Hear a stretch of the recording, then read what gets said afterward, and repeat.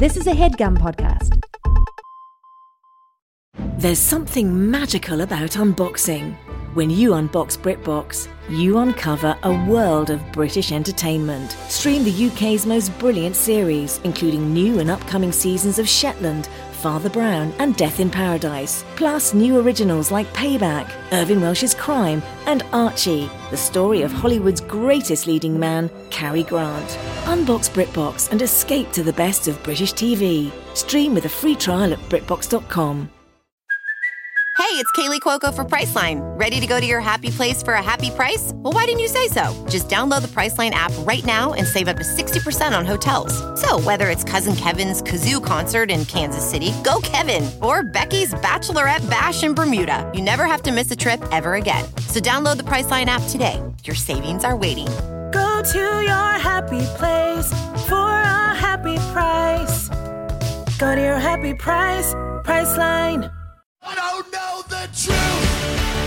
I don't know the way. I don't know what to think. I don't know what to say. Yeah, but that's alright. Yeah, that's okay. I don't know anything. Hello, welcome to Factually. I'm Adam Conover. And today, we're facing something that I like to call a national housing crisis. I don't like to call it that. I don't like to call it anything, but that is what it is. People in America do not have places to live that they can afford. And unless you missed this, people need a place to live. You know, just like they need water or food. You know, you fundamentally just have to have a place to be as being part of a physical object extended in space. You know, you need a place to put your mass. Just like, you know, think about how a car needs a garage. You need a garage, but for your body, you know, because that's the thing that holds your brain in it. You follow. I don't even need to keep going on. All right. And yet that fundamental need is all too hard to find for people in this country and frankly, in many other places in the world. You can see this crisis in the high rates of rent-burdened people, the number of evictions, and the high rates of homelessness. Say you're a renter with a minimum wage full-time job and you'd like to rent a 2-bedroom apartment. Well, hey, why not? You got a job, you should be able to, right? Well, a study in 2018 found that if this was you, you would be able to afford an apartment in exactly 0 counties nationwide. I'm just going to say that again. A person with a minimum wage full-time job is unable to rent a 2-bedroom apartment anywhere in America. I don't think that's how society should function. Do you? I think it indicates that there's a problem here. And I should add that in no place is the housing crisis more pernicious and more clear of a problem than where I live, California. And that's a little surprising because there are jobs in California. The California economy is massive. It's larger than the economies of almost every country in the world. And yet, because the cost of living in California is so high, this incredibly wealthy state has the highest functional poverty rate of any state in the country. And here's the really important piece. The housing crisis is not distributed equally through the population. The weight of the housing crisis falls disproportionately on Black and brown communities. Black neighborhoods face higher rates of eviction. And while 73% of white families own their own home, only 44% of Black families do. And that's where the effects of this problem go beyond having a roof over your head, because homeownership in America is about more than just shelter. The way our economy is structured, it's also an essential tool for building wealth. And the disparity in homeownership rates is part of why white families today have nearly 10 times the wealth of Black families. So why is this? Why is there this disparity? Why do Black and brown people suffer from the housing crisis so much more? Well, the fact that we see racist outcomes around housing today is because we had racist housing policies for most of the last century. Starting in the 1930s with the New Deal, the Federal Housing Administration limited access to finance for housing in Black neighborhoods and to Black people. Local laws called housing covenants limited what neighborhoods Black people were allowed to live in. We've talked about this on the show before. This was called redlining. And basically, to distill it down, what happened was we built an economic system in America that required homeownership to build equity and wealth. And then we denied access to homeownership to an enormous part of the population. It's this decision and the massive legal infrastructure that created it, that created the segregation we know in every major American city today.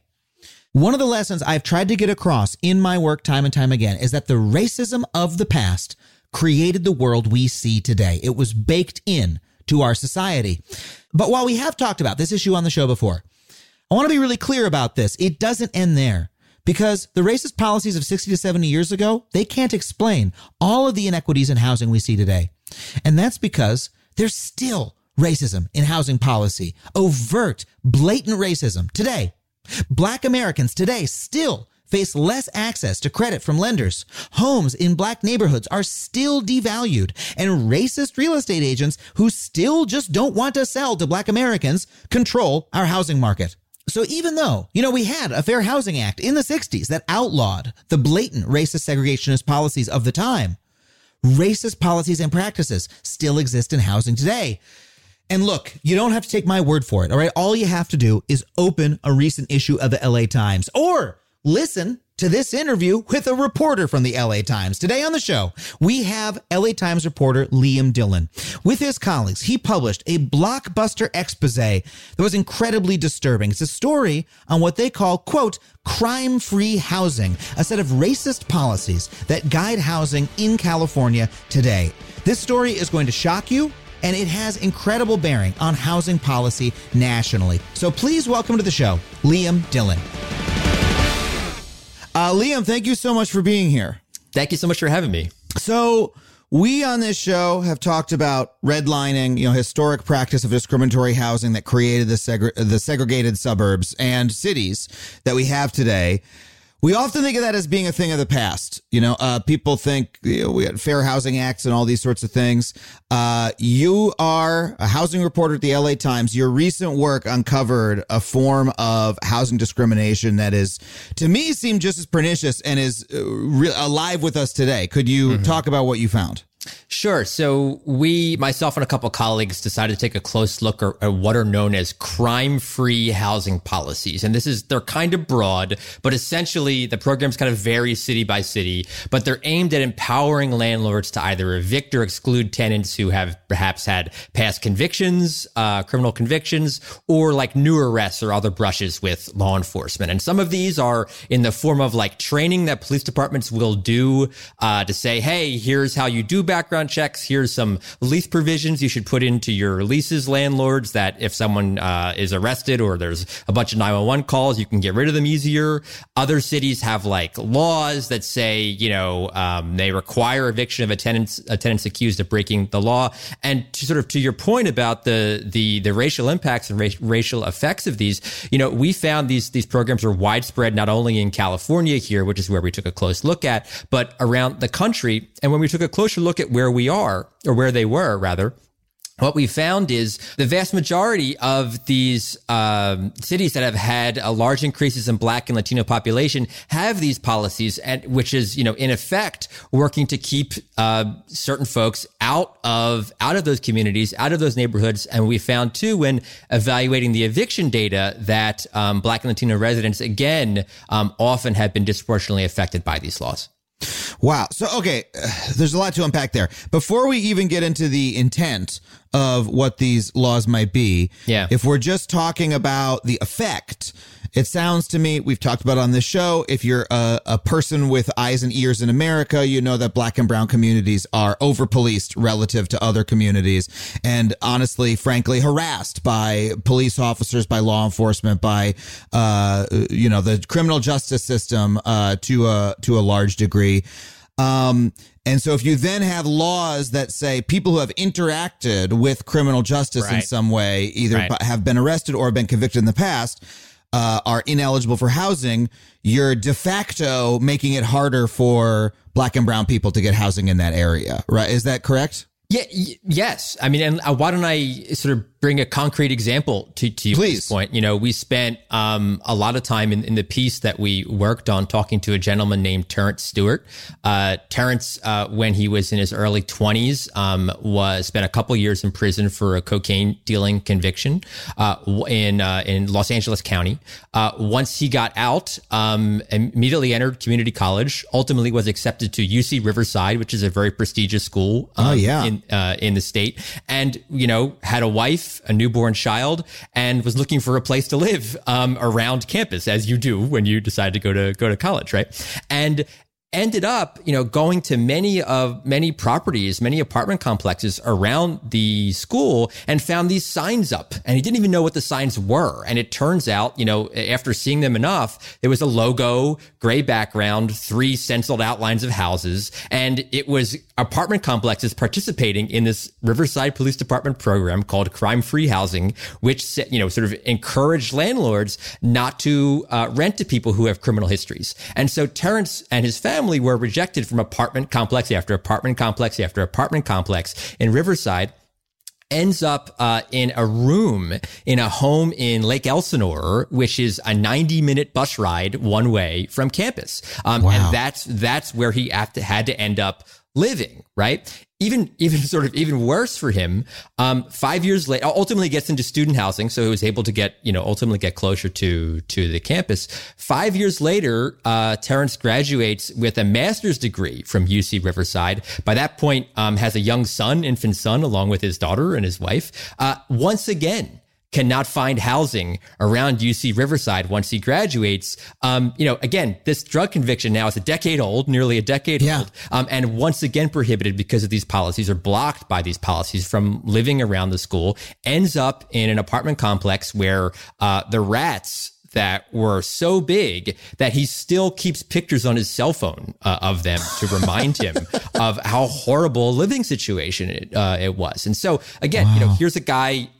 What more do you want from someone than to get a master's degree, right? To prove, according to whatever common conception of what it is for someone to quote unquote turn their life around, right? And here's someone who again cannot is blocked by these sort of policies from having a safe and stable place to live, not only for himself, but his family members too. It's not like his wife was criminally convicted of anything, certainly not his children, right? Yeah. And they're affected by these policies in the same exact way.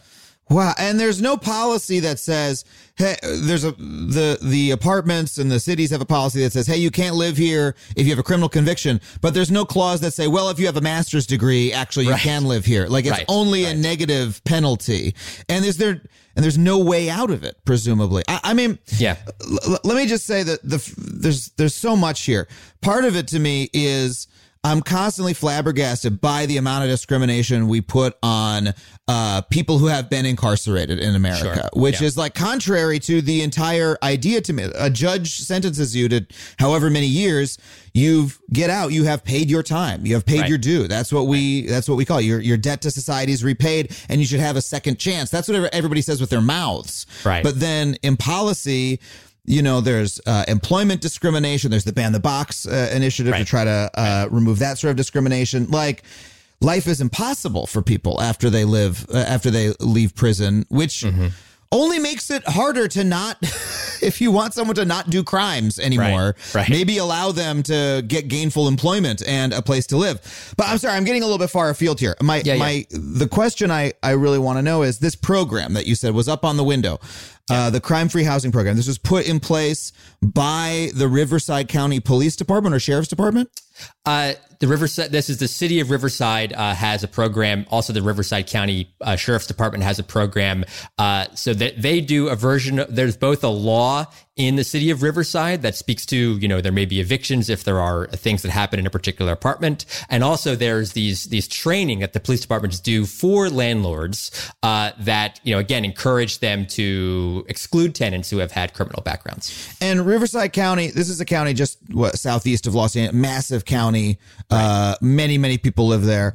What is the purpose of this policy and this program, if you were to go call up Riverside County and say, why the heck are you doing this? What would they tell you? What do they tell the landlords? Right. Actually did that with the neighboring county, San Bernardino County Sheriff's Department. I talked to the police officer who's in charge of running this program there. And San Bernardino similarly has some aggressive crime-free housing policies. And basically the argument is for community safety. No one wants to live in an apartment complex that would be rife with crime. Right. No one wants that. The same way they don't want to live in an apartment complex rife with noise or other nuisances. And so this is a way, they argue, to ensure that there's not crime or less crime in that complex. They've told me sort of anecdotally stories of apartment complexes that have undergone this training, where landlords have undergone this training,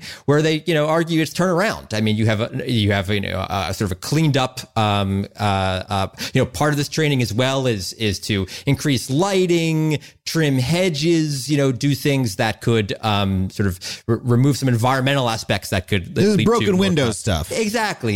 Yeah. And so they argue once you have a safe and secure apartment complex where you have more folks and more families who will be more willing to live in these neighborhoods and in these buildings. But I don't know.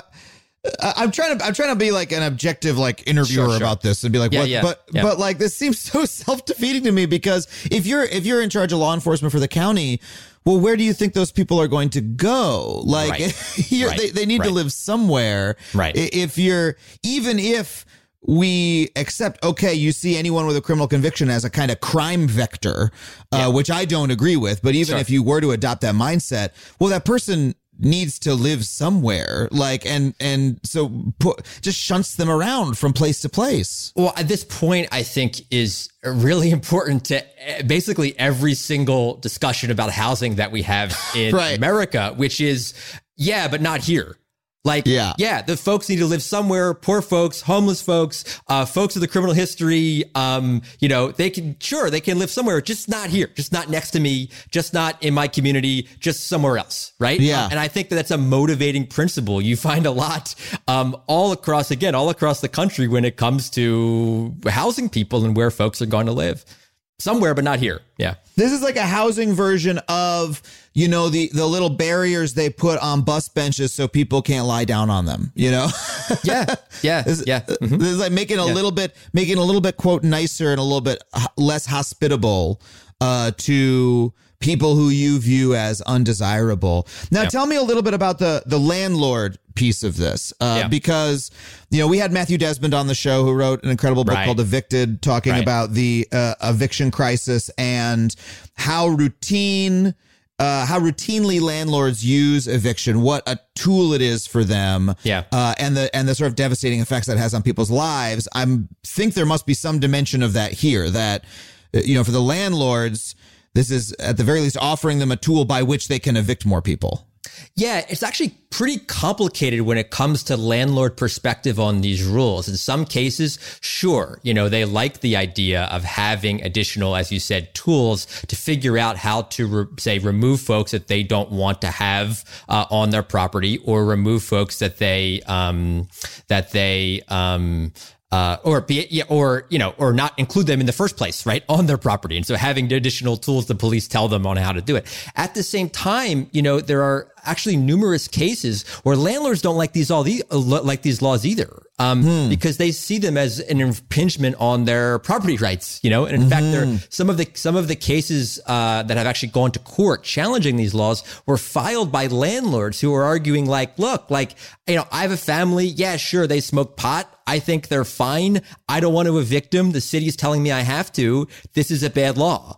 Wow. And so, in fact, again, as I said, many of the court cases that have overturned some of these laws, not just in California, but around the country, were filed by landlords who, argued that the city should have no business telling them who they can or can't rent their properties to. Well, I mean, to me, you would think that would make me feel a little bit better, but it just makes it seem like it's coming from all sides, because you've got landlords who use evictions punitively, or use them just to the more evictions, the better. It seems to be how some landlords feel, because they can just turn over more often. They can, raise the rent more often. And if anyone has a problem a little bit, they can get you out of there. Not every landlord feels that way, but for those who don't, well, now the state is pressing on you and saying you can't live here. Yeah. So, how widespread are these policies? You mentioned 2 counties. I know you focused on California. Right. How widespread are they in California? And do you have a sense that they're national at all? Oh, so absolutely national, but I'll just we dug the deepest in California, so I'll have the best stats, so I'll give them to you.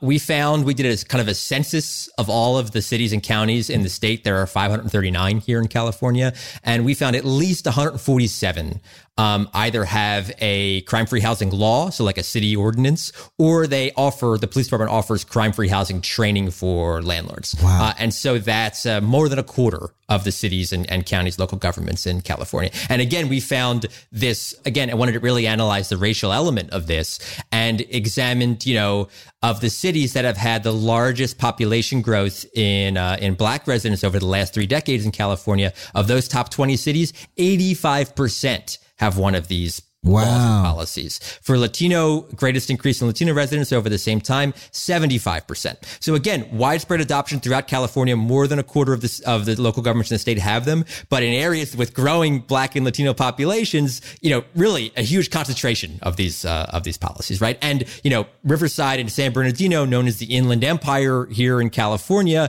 huge migration from Los Angeles to those communities over the past 30 years. And so again, a big concentration of them there. Nationally, the numbers are, of course, a little bit harder, but there is an organization called the International Crime-Free Association. This was founded in the early 90s by a police officer in Mesa, Arizona, and he's sort of the intellectual architect, if you will, of many of the policies in California. We could talk about his training manual, which is in some ways very disturbing later on, if you'd like. I'd love to. But he sort of puts out an estimate that roughly 2,000 cities across the country and elsewhere have policies like this. Well, now this guy's a promoter, so that's the number he would like us to believe, but that's still a very large number. It's a very large number, and there are actually, decently high-profile cases, litigation right now going on both in Illinois and Minnesota, challenging these laws essentially on both property rights grounds, as I mentioned before, and also in racial discriminatory grounds, as I believe the case in Minnesota speaks to. Okay, well, let's talk about the discriminatory piece of it. Before we get into, again, the reasons, tell me about the effects. You've got these, like you say, massive migrations of, people of color from, one area to another in California. And then in 85% of those cities that are receiving that growth, these laws are put into effect.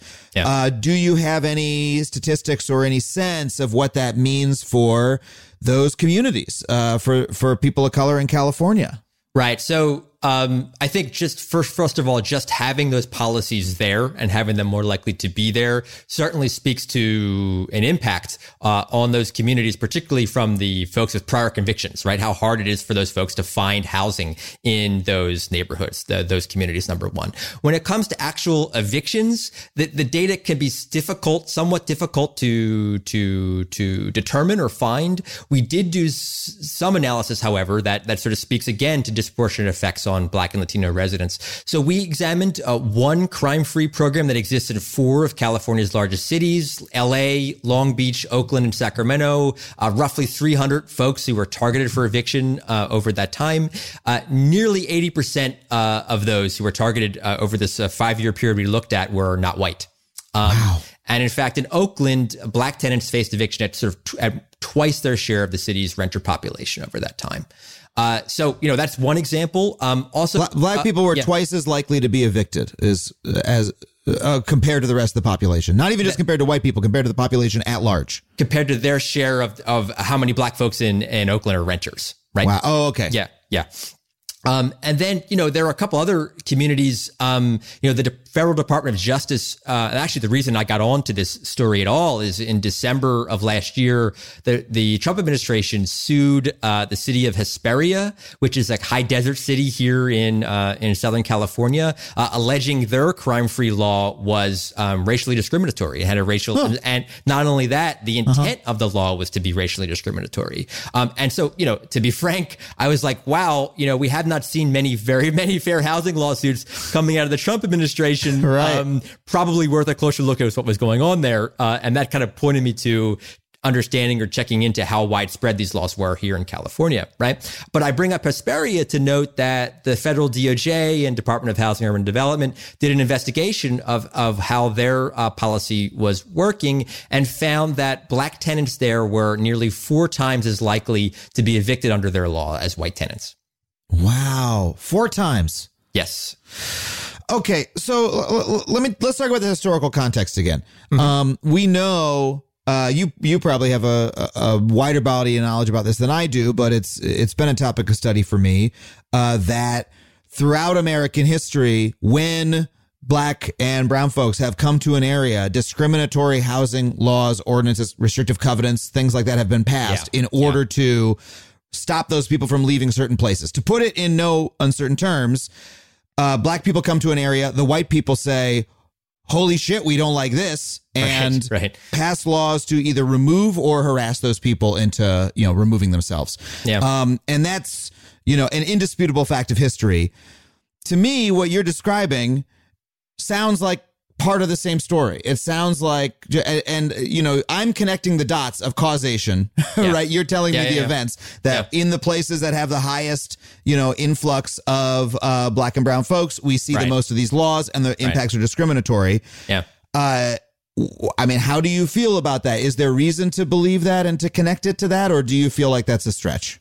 No, I mean, I think there absolutely is. There are some mitigating factors, and we can go into that, but I think there absolutely is reason to believe this. Let me give you, one example, and some of the more aggressive, or actually a few examples, some of the more aggressive policies that we examined. I mentioned the city of Hesperia, also Antioch, which is a Bay Area suburb that had a huge increase in Black population over the past 3 decades. Lancaster, an LA sort of exurb, huge increase in Black population. Hemet, also in Southern California, big increase in Black and Latino population. The argument for putting these laws into place was that there was an increase in crime, right? And yet when we examined what the crime rates were in those 4 communities, we found either stable rates of crime, or declining rates of crime, right?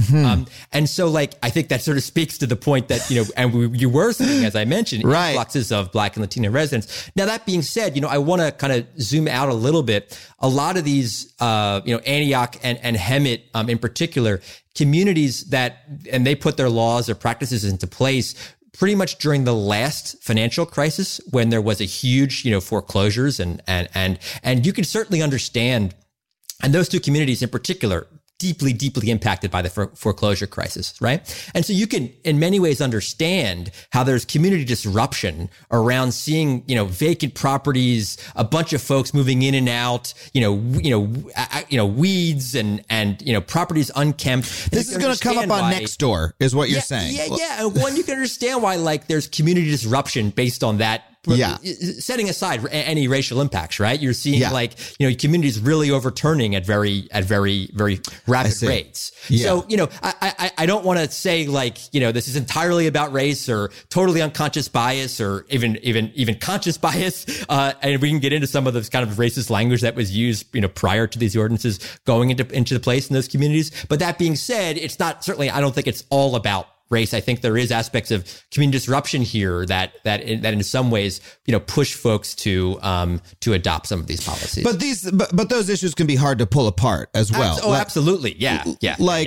You've got it's the same thing that we see everywhere. I made a joke about Next Door because it's the thing of when people say, oh, there's a scary man lurking around, it's almost always a white person writing it about a Black person. And that person might say, no, it's actually not a race thing. It was actually scary, except except when you look at the overall pattern. And you say crime rates went up, maybe a rate of white people calling the police because someone who they didn't recognize was walking around went up, like that sort of, and when we talk about disruption, people's feelings of disruption can be heightened when you bring race into it. They are more, they have more worry and they tend to yell a little bit more at the neighborhood council meeting or whatever. Right. So, but it's a very hard connection to make causally, except when you look at the totality of the trend, which is what you're doing. Well, yeah, and not only that, I mean, you want to look again.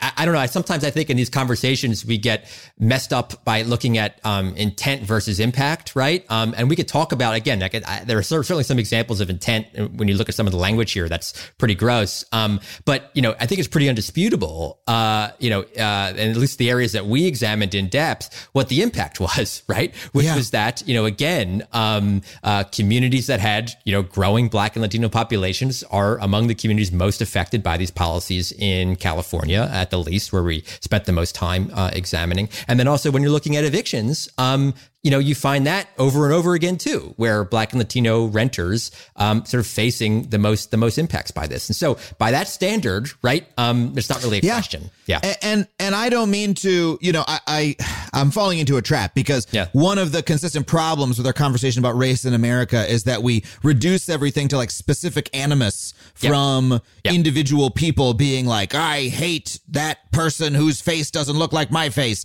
And you can have racism and racist outcomes that do not require someone to do that or do not need that angry racist person as a motivating factor. It can be done in ways that are sort of clinical and oh, Joe, this is just a common sense policy. And it isn't until you step back and you look at the effects that you see, oh, this is part of the story. The effects are discriminatory. And you can look at the history and say, this is clearly of a piece with the history of racist housing policies in America that were, and that's the part that's really disheartening to me about this. Because and after the break, I want to get into a larger conversation about California and about the nation's housing crisis. But just to put a cap on this part of the conversation, what really disheartens me about this is, California's story is supposed to be, hey, this is the fucking woke state. This is the state that gets it, right? And yet here we are talking about racially discriminatory housing policies that frankly remind me of the policies I've read about from the 1940s. Like there's a clear line drawing from one to the next. And these were all put in place in the last couple years and not in the urban parts of California as well. We're talking about Riverside is, a very short drive from, the centers of, Los Angeles and everything. Depending on traffic, but yes. Right. Depending on traffic. Yeah, absolutely. Right. But so what do you think about that? Yeah. Like as a housing reporter looking at that, I mean, do you find that disheartening? And how do you think this connects to the broader story of race and housing in America? Yeah, well, and there's one other element too here that we haven't spent a lot of time on is that the connection now between the formal police element in these housing programs too, right? And so all of this conversation reminds me of a quote from a legal scholar I included in the story, Deborah Archer. She's the co-director at the Center on Race, Inequality, and Law at New York University, and she studied these crime-free housing laws. And in fact, her legal article on this compared them to Jim Crow policies. Right. And she was particularly worried about this involvement of police in sort of government sponsored racism is what she called it. And her quote, we're seeing an increasing meshing of policing and housing policy in a way that's going to allow the racial biases of the policing system to infiltrate housing with really detrimental impacts for Black and brown communities. And she says, this is going to help facilitate and entrench racial segregation in housing. So to your point, Absolutely. Not just, our work, but scholars have definitely connected this through line between the racist housing policies of the past and how these crime-free housing programs work. And then this additional element where you have this sort of formal involvement of police, and again, all the racial biases and concerns that policing in this country sort of bring with it, right? Now added and grafted onto how these housing programs work. It's like we're combining episodes here. It's like the issues from all these other episodes I've done are like coming to roost here and becoming malignant together. And it's not just, I mean, the fact is it's not going to create segregation. This is perpetuating segregation and interfering with our efforts to separate. I mean, the fact is the racist policies of the past were never undone, or their impacts were never reversed. We live with them today. Yep. The story I always tell is growing up on Long Island, there was one black kid in my whole school, and I would be on the Long Island Railroad going west to New York City and be, all the black people got on the train at this stop. I wonder why that is. I remember having that thought, and it took me 20 years before I found out why. And the reason is because of racist housing policies from the literal 1930s that were avowedly, no non-Caucasians may move here. Right. And that's still, that is why Long Island is like that way. And California has the same history. And we're not moving in the right direction. We're moving the wrong direction to fix it, it seems. Yeah. Well, that's how I feel from hearing the story. Sure. And again, I think it's important here to know this is not just private actors, being, this is our government. Racist. These are government practices that are, encouraging, enriching, and entrenching, if you will, the segregation that exists, right? And that happened in the 1930s. And I think, folks are arguing that policies like this with such as crime-free housing may be furthering those effects. No, it's true. Like the suburbs, the racist covenants that kept black people out of the suburbs were encouraged and often enforced by the federal government, federal housing policy, in addition to state and city housing policy. And in this case, this is the county going to a landlord saying, don't allow this type of person to stay here. Yep. It's stunning. Oh my God. All right. So, okay, we got to go take a break. When we come back, there's so much we could talk about. I want to talk about the housing crisis more broadly and the pandemic and how it's affecting evictions and housing. But we got to take a really quick break. We'll be right back with Liam Dillon.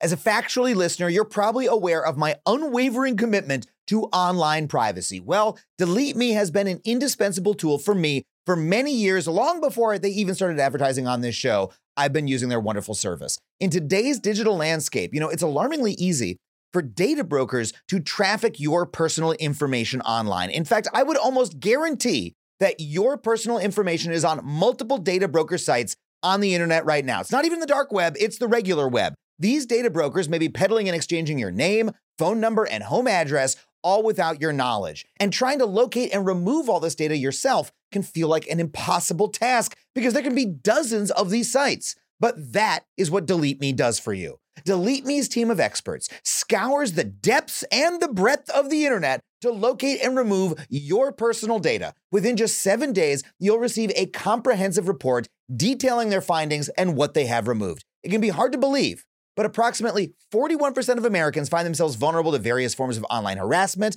and this means doxing, scams, and even identity theft, all of which pose significant threats to your financial security and could potentially derail career opportunities. I mean, I used to get weird people calling my cell phone all hours of the day or night until I signed up for Delete Me, and it cut it right out. So if you want to safeguard yourself like that and live with the peace of mind that experts are hunting down and removing your personal information every 3 months, then check out Delete Me. Go to joindeleteme.com/Adam and get 20% off for all consumer plans with the code Adam. That's joindeleteme.com/Adam. Professional welder Shayna Ford used VR training developed by ForgeFX to hone her skills as a welder. The more time that you spend practicing it, that's what separates a good welder from a great welder. VR training can help students like Shayna repeatedly practice specific skills. Virtual reality definitely helps because the more muscle memory that you have, the smoother your weld is. Explore more stories like Shayna's at meta.com/metaverse impact.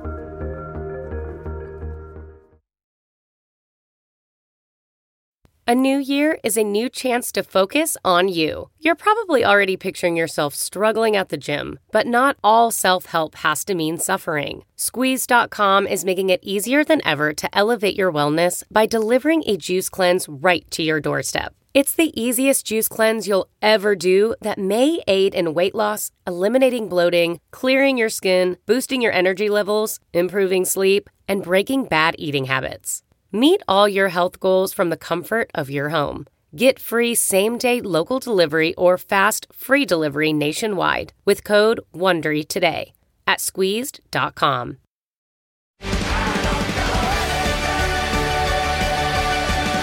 All right, we're back with Liam Dillon. As angry as I am about the discriminatory policies you're talking about, I want to talk about some of the other pressing issues that you know so much about.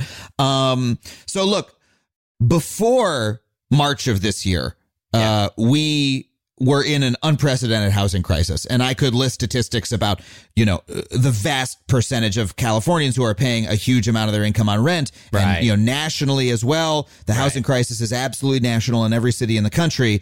And then a pandemic hits, which removes so many people's income and throws the housing market into, I don't even know what kind of state. So I would love if I assume you've been tracking this and what you could share with us about the effect the pandemic has had on renting, housing, evictions, all these issues. Yeah.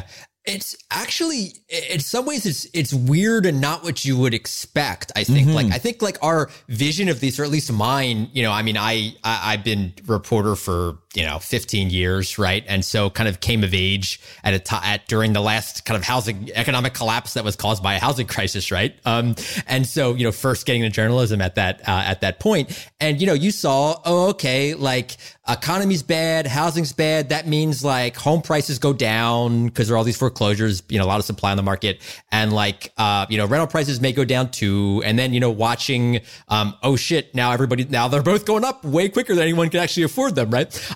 And so that was the milieu, I guess, the context in which you're working.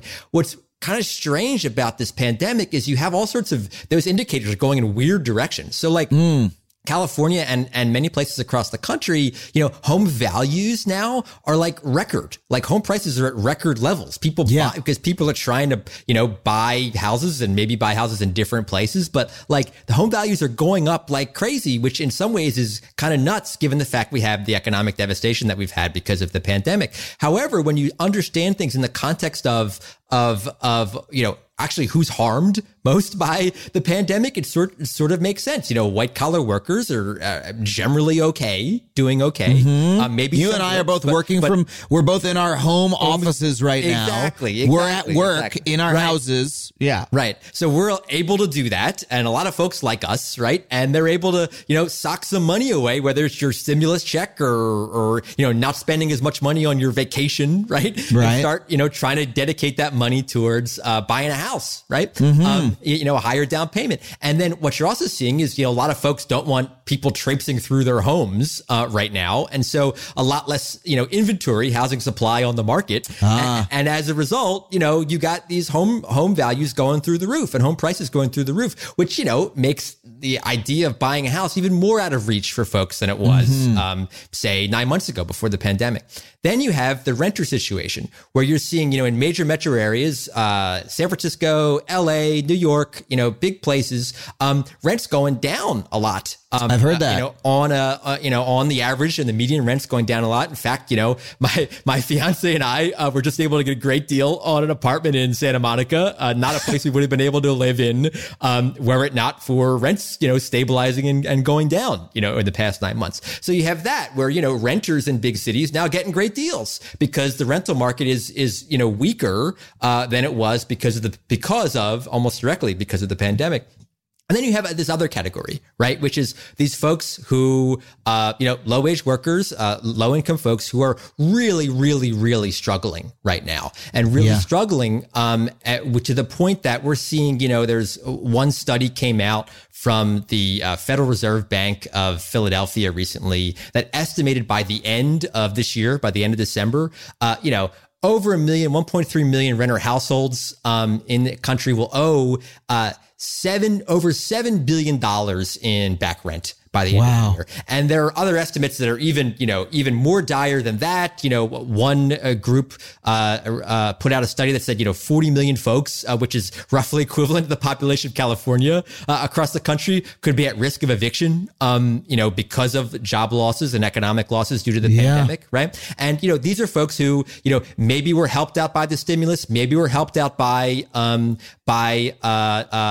the expanded unemployment benefits, which in talking to folks here in LA, certainly a ton of folks were. Absolutely. That was money that helped them cover their rent, even though they were out of work, right? But all those things are going away. And so you have a point where you have a lot of states, California, and even nationally, the CDC has, put out some eviction protections to try to keep folks in their homes right now. But these rental debts continue to pile up, and at some point, it's what kind of folks in housing, kind of the housing world, are referring to as an eviction cliff. Right? We all see this coming. We see $7 billion owed in back rent. We see folks are just simply unable to catch up and make their payments. And there's going to come a point, it seems obvious, right, given these numbers, where you could very well see, mass evictions because simply there's not enough money to cover all these old rental debts. And just one more point before I cede the floor to you again. This is fascinating. This is not just for tenants.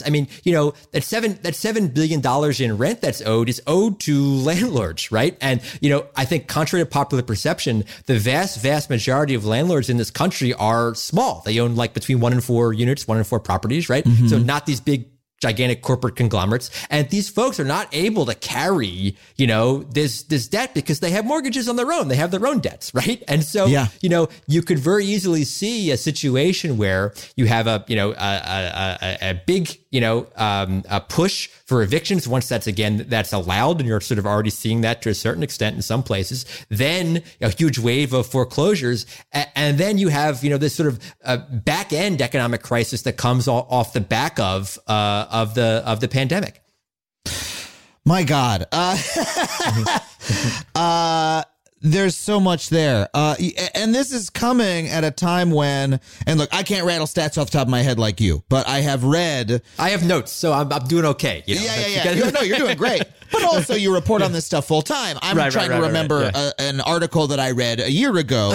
But when you look at the percentage of people who, there is a large percentage of people who before the pandemic were already spending sometimes 80 to 90% of their income on rent. Like that's a real phenomenon. That's who Matthew Desmond is writing about in Evicted. Right. These are people who all of their money goes to rent and they don't have any money for anything else. And, if they're evicted, they literally cannot find another apartment. Stories of people searching for months to find an apartment that they could afford. And then once they do afford it, they're spending nearly all of their money on it simply to have a place in which to be. Right. And then think what happens if you miss one paycheck, right? Your hours were cut, right? And then what happens? The margins here are so small for folks to be able to stay in these homes. Absolutely. And then once you're evicted, what Desmond wrote about and we talked extensively about in that episode is, many cities have eviction blacklists where once you've been evicted once, you can't ever find another place to live because they check your name against the blacklist. Right. So there's all of that. But the point I was making, people were already enormously rent burdened, is the way to put it. And now you add to that the burden of owing back rent. Maybe your landlord lets you stay because they say, look, I know what's going on. I'm not an ogre. Right. So you can stay. I know you got that stimulus check. So tell you what, pay what you can't. Let's make a deal and you're going to owe.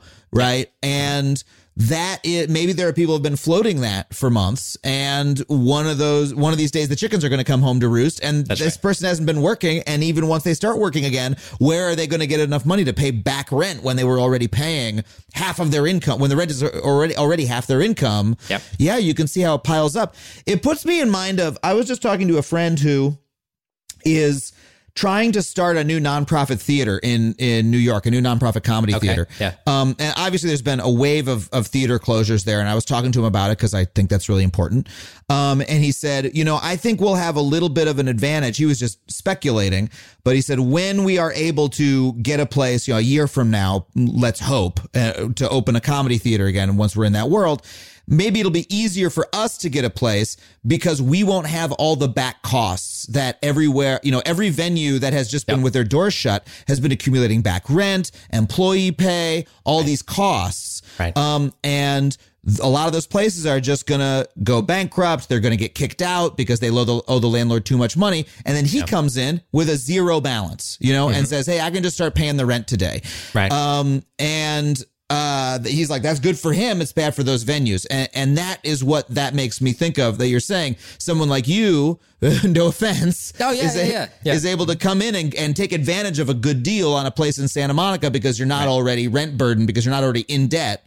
Right. But someone who's already in a place doesn't get to benefit from lowered any market change, lowered rent, because they already owe that landlord a couple $1,000s that they will never be able to pay, and they're going to be out on their ass, evicted, and then that's going to make it even harder for them to find another place. Absolutely. I think along those exact same lines, I think there is a big fear among the housing community, if you will, larger housing community, that when it comes to mortgages and folks being foreclosed upon because, landlords being unable to carry their mortgages because they're not getting the rental income, right? Then you may see a wave of kind of somewhat similar to what you saw during the foreclosure crisis, where you have, big institutional investors, big real estate companies essentially being able to swoop in and get properties at bargain basement or cheaper prices than otherwise would have. And so you may end up having, and I think there is a decent fear of this in the broader kind of housing community,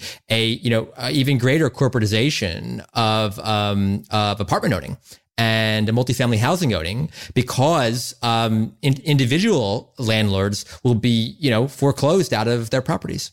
And those corporate entities have the capital to be able to ride out this crisis, even if they're not getting their same rents. Then the elderly couple who bought quadplex, fourplex in 1970, or maybe better, 10 years ago, since they would still have a mortgage, right? And are then have to be foreclosed upon, right? Because those folks don't have that capital the same way the larger corporate entities would. I think that's a good point, but I do want to push back slightly because, just following, City Hall politics here in Los Angeles, which I'm sure you do. Sure.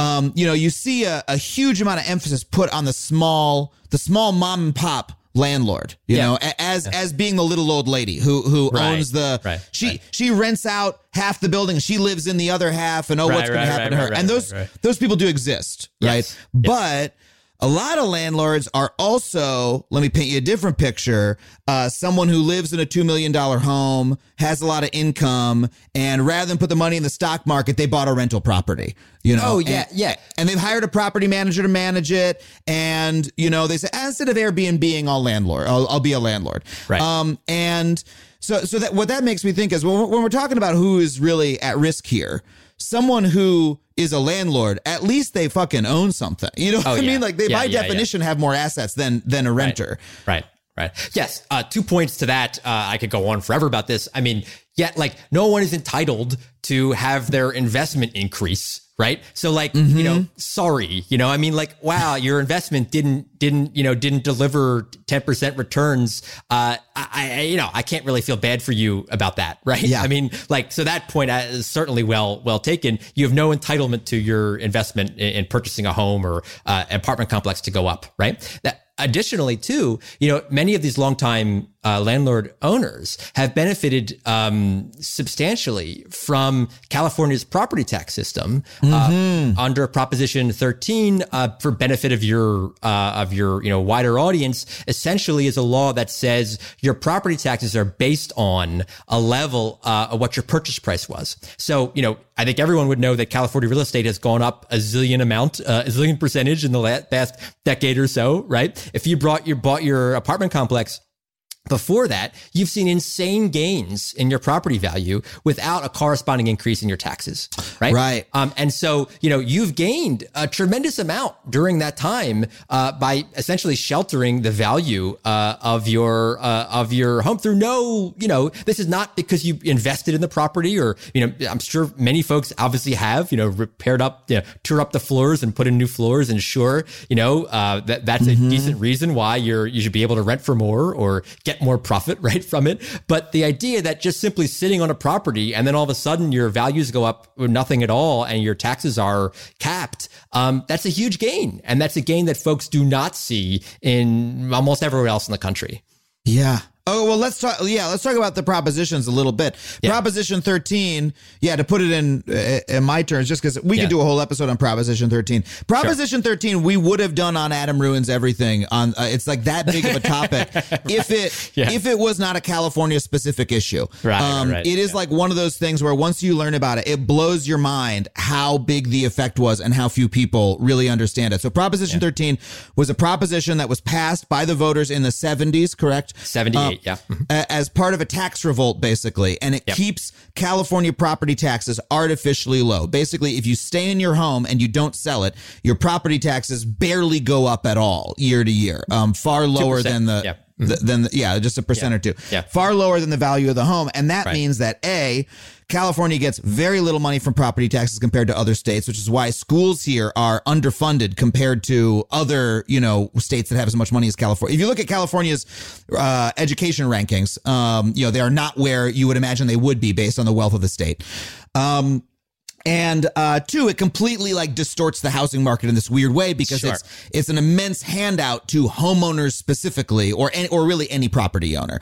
And so it's like really the government putting its thumb on the scale in a weird way to incentivize certain types of ownership and to disincentivise. Well, long time ownership, absolutely. Long time ownership, and it's also you can pass it to your children. So there's like the famous case. I'm sure you hear about this all the time that the New LA Times broke a year or two ago about how Jeff Bridges inherited his parents' That was me. tax. I wrote that story. Yeah. You wrote that story? Yes, oh, my God. I didn't know you wrote it. I read it. This is before I knew your name.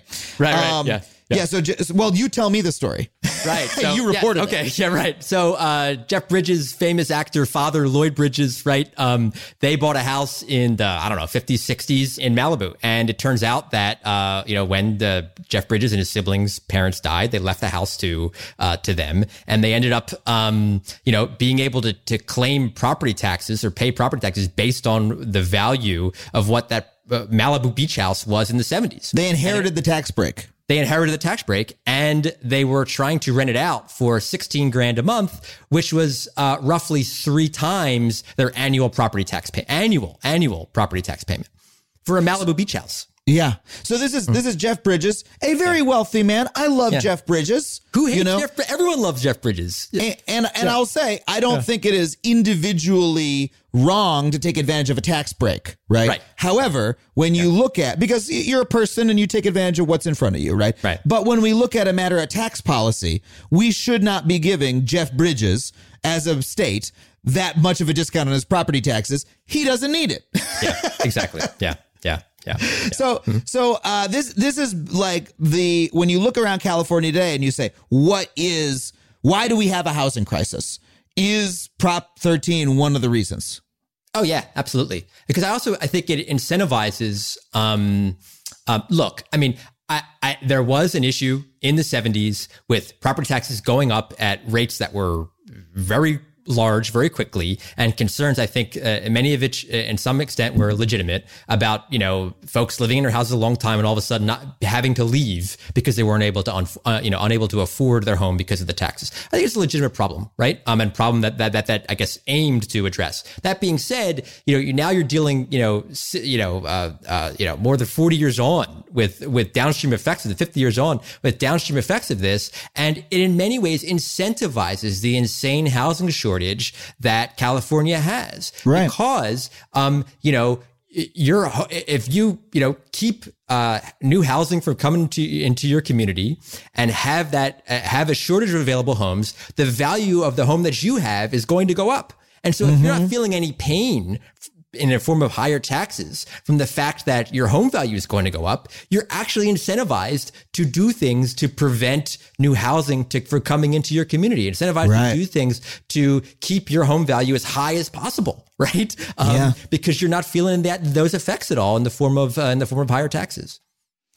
Man, it is absolutely wild the hole that we're in this regard. Now, and I just want to highlight again that this proposition also starved local governments because, unfortunately, for some perverse reason, here in America, we fund schools through property taxes, which is fucked up. That could be another totally different episode because you end up with wealthier areas having better schools because the property values are higher, which is clearly, I don't know, not how you want a society to work. The people, the kids who need the most attention are the kids who do not live in the wealthy areas. And those are the kids who have the least money for their schooling. So that's another big problem with Proposition 13. And actually, this year, a proposition was on the ballot to try to ameliorate that. Proposition 15, I believe. 15, that's correct. Yeah. And could you just tell us the story of that and where that came from and how that went? Sure. So Proposition 15 tried to kind of divide the issue when it comes to Prop 13 in half, if you will. And so, we keep talking about homeowners and how they benefit from Proposition 13, but general property owners are actually who benefit from it. Like if a business is on a property, the property taxes they pay are also based on when they purchase the property. Target and Walmart get this property tax break too. So does Elon Musk, and so does, Apple's new headquarters in Cupertino or whatever.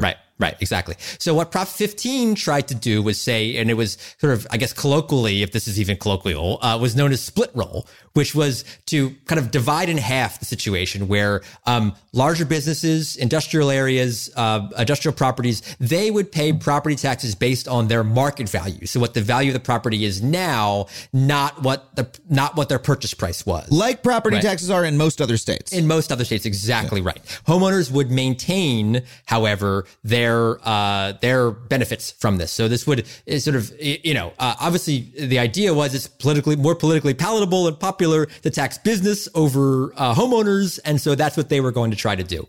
And so big campaign, over $100 million campaign around Prop 15, and it failed. Narrowly, a lot of the business interest, argued, look, maybe our property taxes are lower compared to other states, but there's a lot of other taxes in California that show that, businesses are taxed perfectly fine, and in fact, in many ways higher than other places in the rest of the country. And as a result, increasing our property taxes could and would result in us leaving the state and other sort of negative effects, higher prices for consumers, et cetera, et cetera. And that's the argument that ended up winning the day.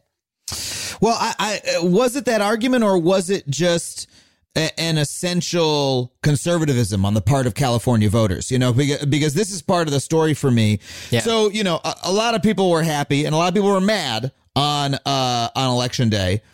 I had been following so many of these propositions so closely. We already covered Proposition 22 on this show.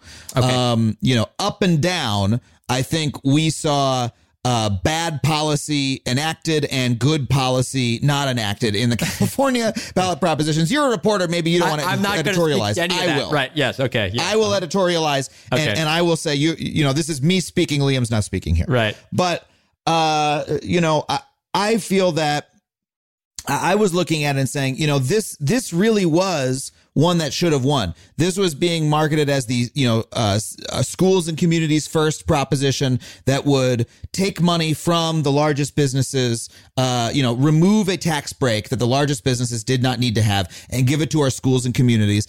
And ballot propositions like this have been popular, for instance, in Los Angeles, that have raised money for schools, bond measures, things like that. Seemed like something that the voters would be willing to pay for.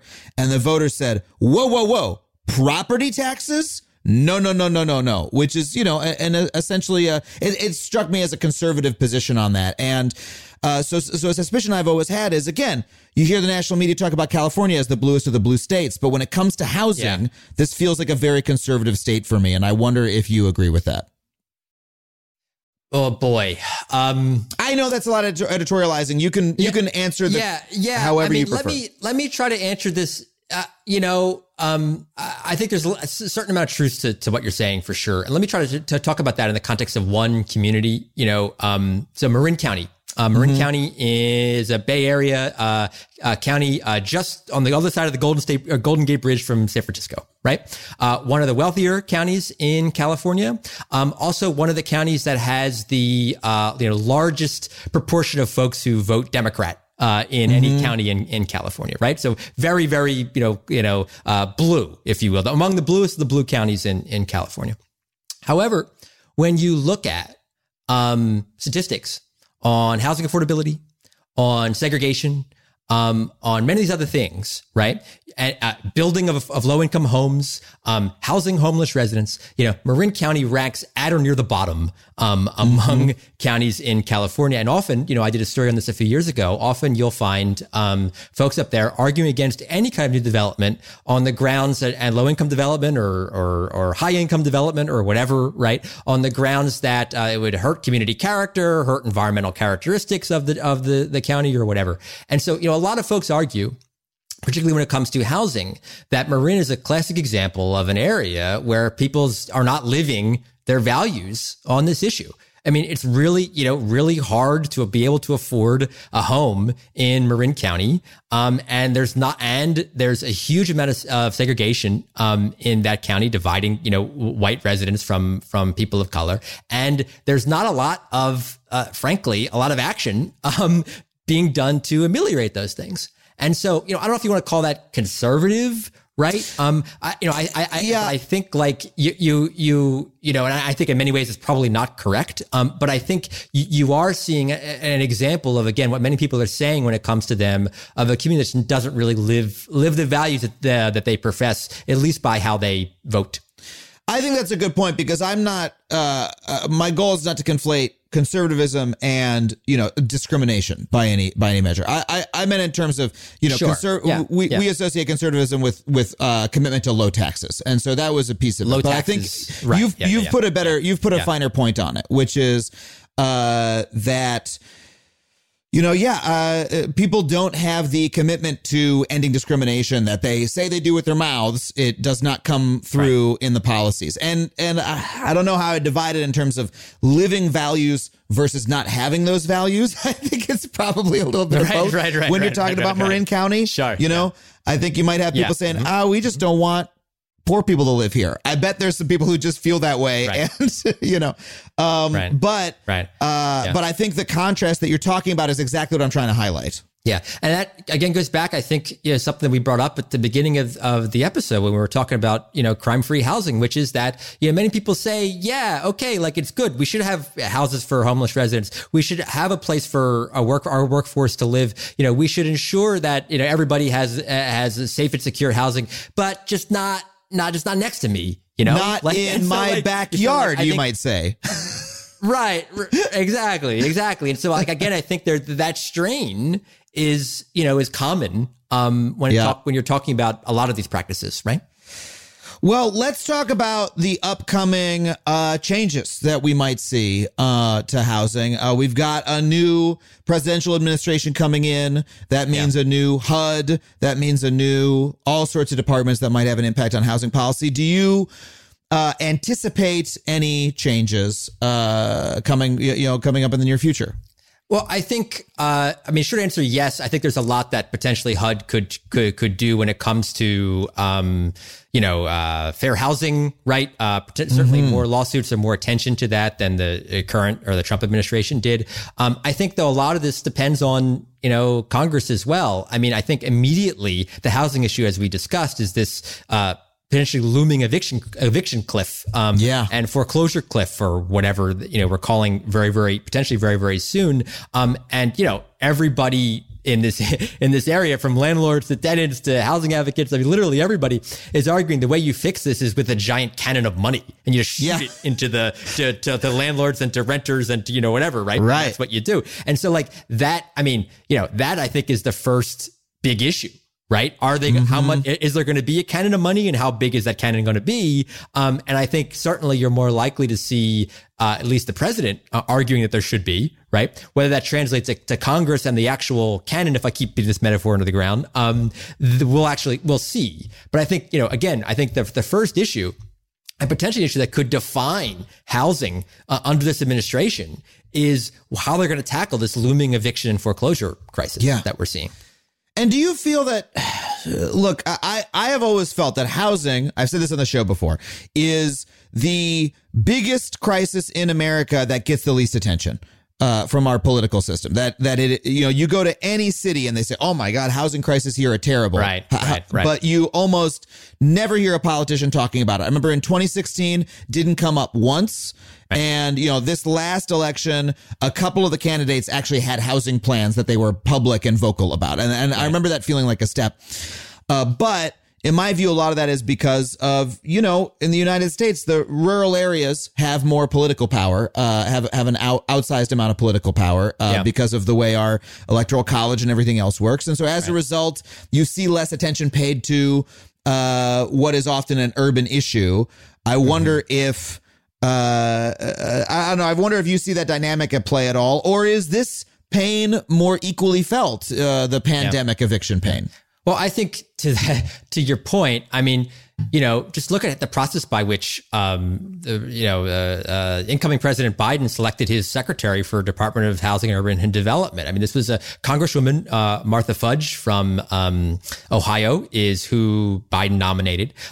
This was, she wanted to be the agriculture secretary. Yeah, well documented, right? And not only that, lamented in an interview recently that Black men and women often get shunted to HUD and to Department of Labor as places for those folks to be in a cabinet. Well, and so because HUD's seen as the housing project organization, and And so, just days after that interview, Congresswoman Fudge, who has, by my reading, little to no formal background in housing policy. I mean, certainly a congresswoman, more of a background than I guess the current HUD director, Ben Carson, who was a neurosurgeon, had in housing issues, right? But that being said, I mean, was put in charge of this, giant bureaucracy and major issue, again, certainly not something that was her first choice for her place to go, and not something that matches her experience. And so to your point, I mean, I think HUD being seen as, not a primetime, or housing not being seen as not a primetime national issue,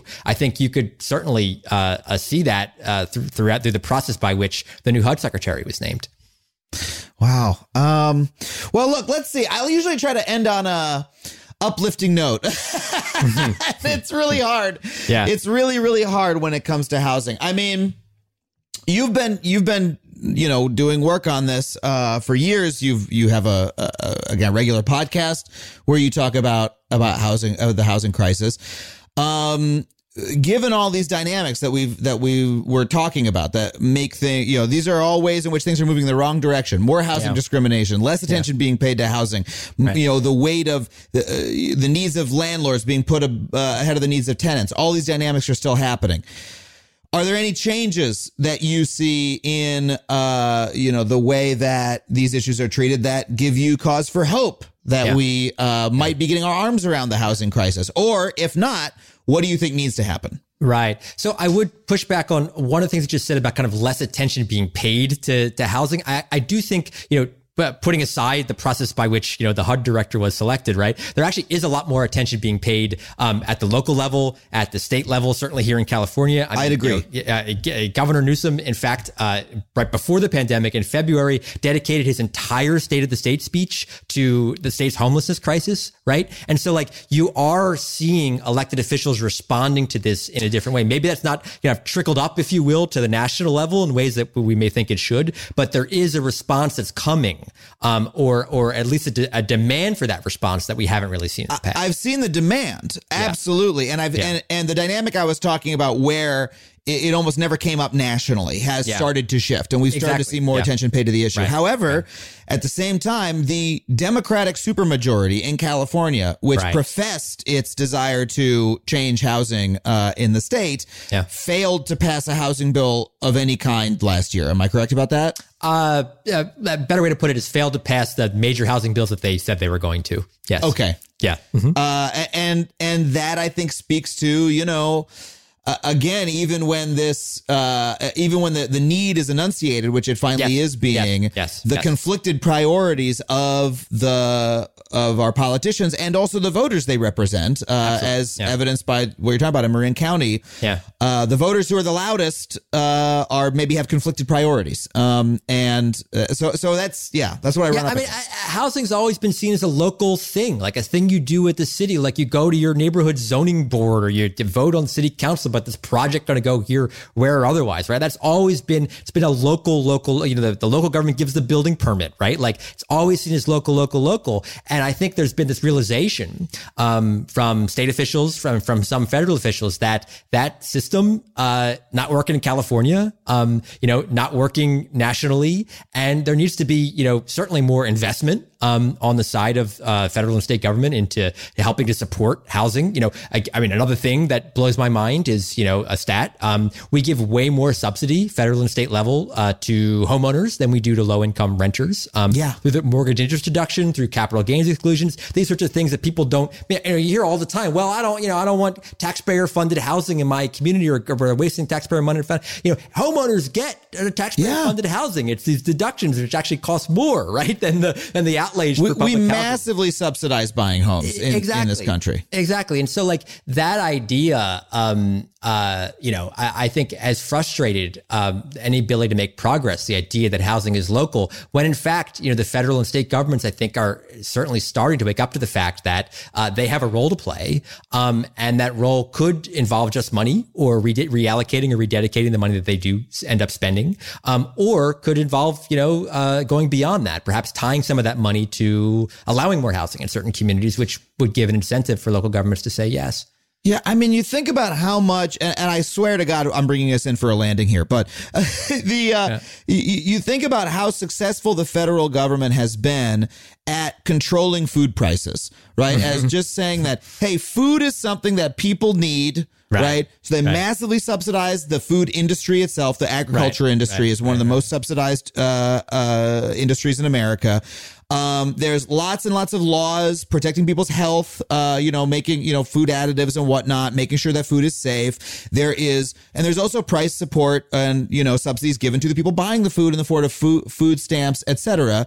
And the result is that, hey, lots of criticisms of what you find in the grocery store. In fact, just in my interview with Rebecca Poole the other day, we were talking about, you know, how the food that's on the shelves is not the healthiest, contributes to the obesity epidemic, etc. But American food is extremely cheap as a function of income. We have successfully done that. So you can at least get your fucking calories, even if you're drinking Coke and eating Twinkies, you know? And we have completely failed to do that for the other thing that you absolutely need to survive, which is a place to be. And that seems like something that the federal government should step up and do, and certainly local governments as well. But yeah, it seems like something we should get our arms around as a society and maybe tackle. Well, as someone who's covered this issue for now going on 5 years, I agree. Well, Liam, I really can't thank you enough. Please take a listen, folks, to Give Me Shelter, the California Housing Crisis podcast, and check out your work in the LA Times. Can't thank you enough for being here. Thank you so much, Adam. A real pleasure. Well, thank you once again to Liam Dillon for coming on the show. I hope you enjoyed that interview as much as I did. Always incredible to have an actual investigative journalist on the show telling us about what they found. That is it for us this week on Factually. If you enjoyed the conversation, please leave us a rating or review wherever you subscribe. It really does help us out quite a lot. And hey, by the way, I got an announcement to make. I forgot to bring this up, but every episode of Adam Ruins Everything is now streaming on HBO Max. That's right. You can watch every single episode we have ever made, including my very favorite episode, our series finale, Adam Adam Ruins himself. And in case you didn't hear, and yes, that I did say series finale, well, we announced that I am doing a new show with Netflix that is going to be coming out. I don't know when yet, but it's called The G Word. We are working on it. We're going to shoot it soon. I very much hope, and it's going to come out on Netflix. But until then, you can watch every single episode of Adam Ruins Everything on HBO Max right now. That is it for us this week on Factually. I want to thank our producers, Kimmy Lucas and Sam Roudman, Andrew Carson, our engineer, Andrew WK for our theme song, the wonderful folks at Falcon Northwest for building me this incredible gaming PC, which I stream with at twitch.tv/Adam Conover. And you can find me at Adam Conover, wherever you get your social media. And I think that's all my plugs. That's all my plugs got to do, right? So we'll see you next week. Thank you so much for listening. And remember, stay curious.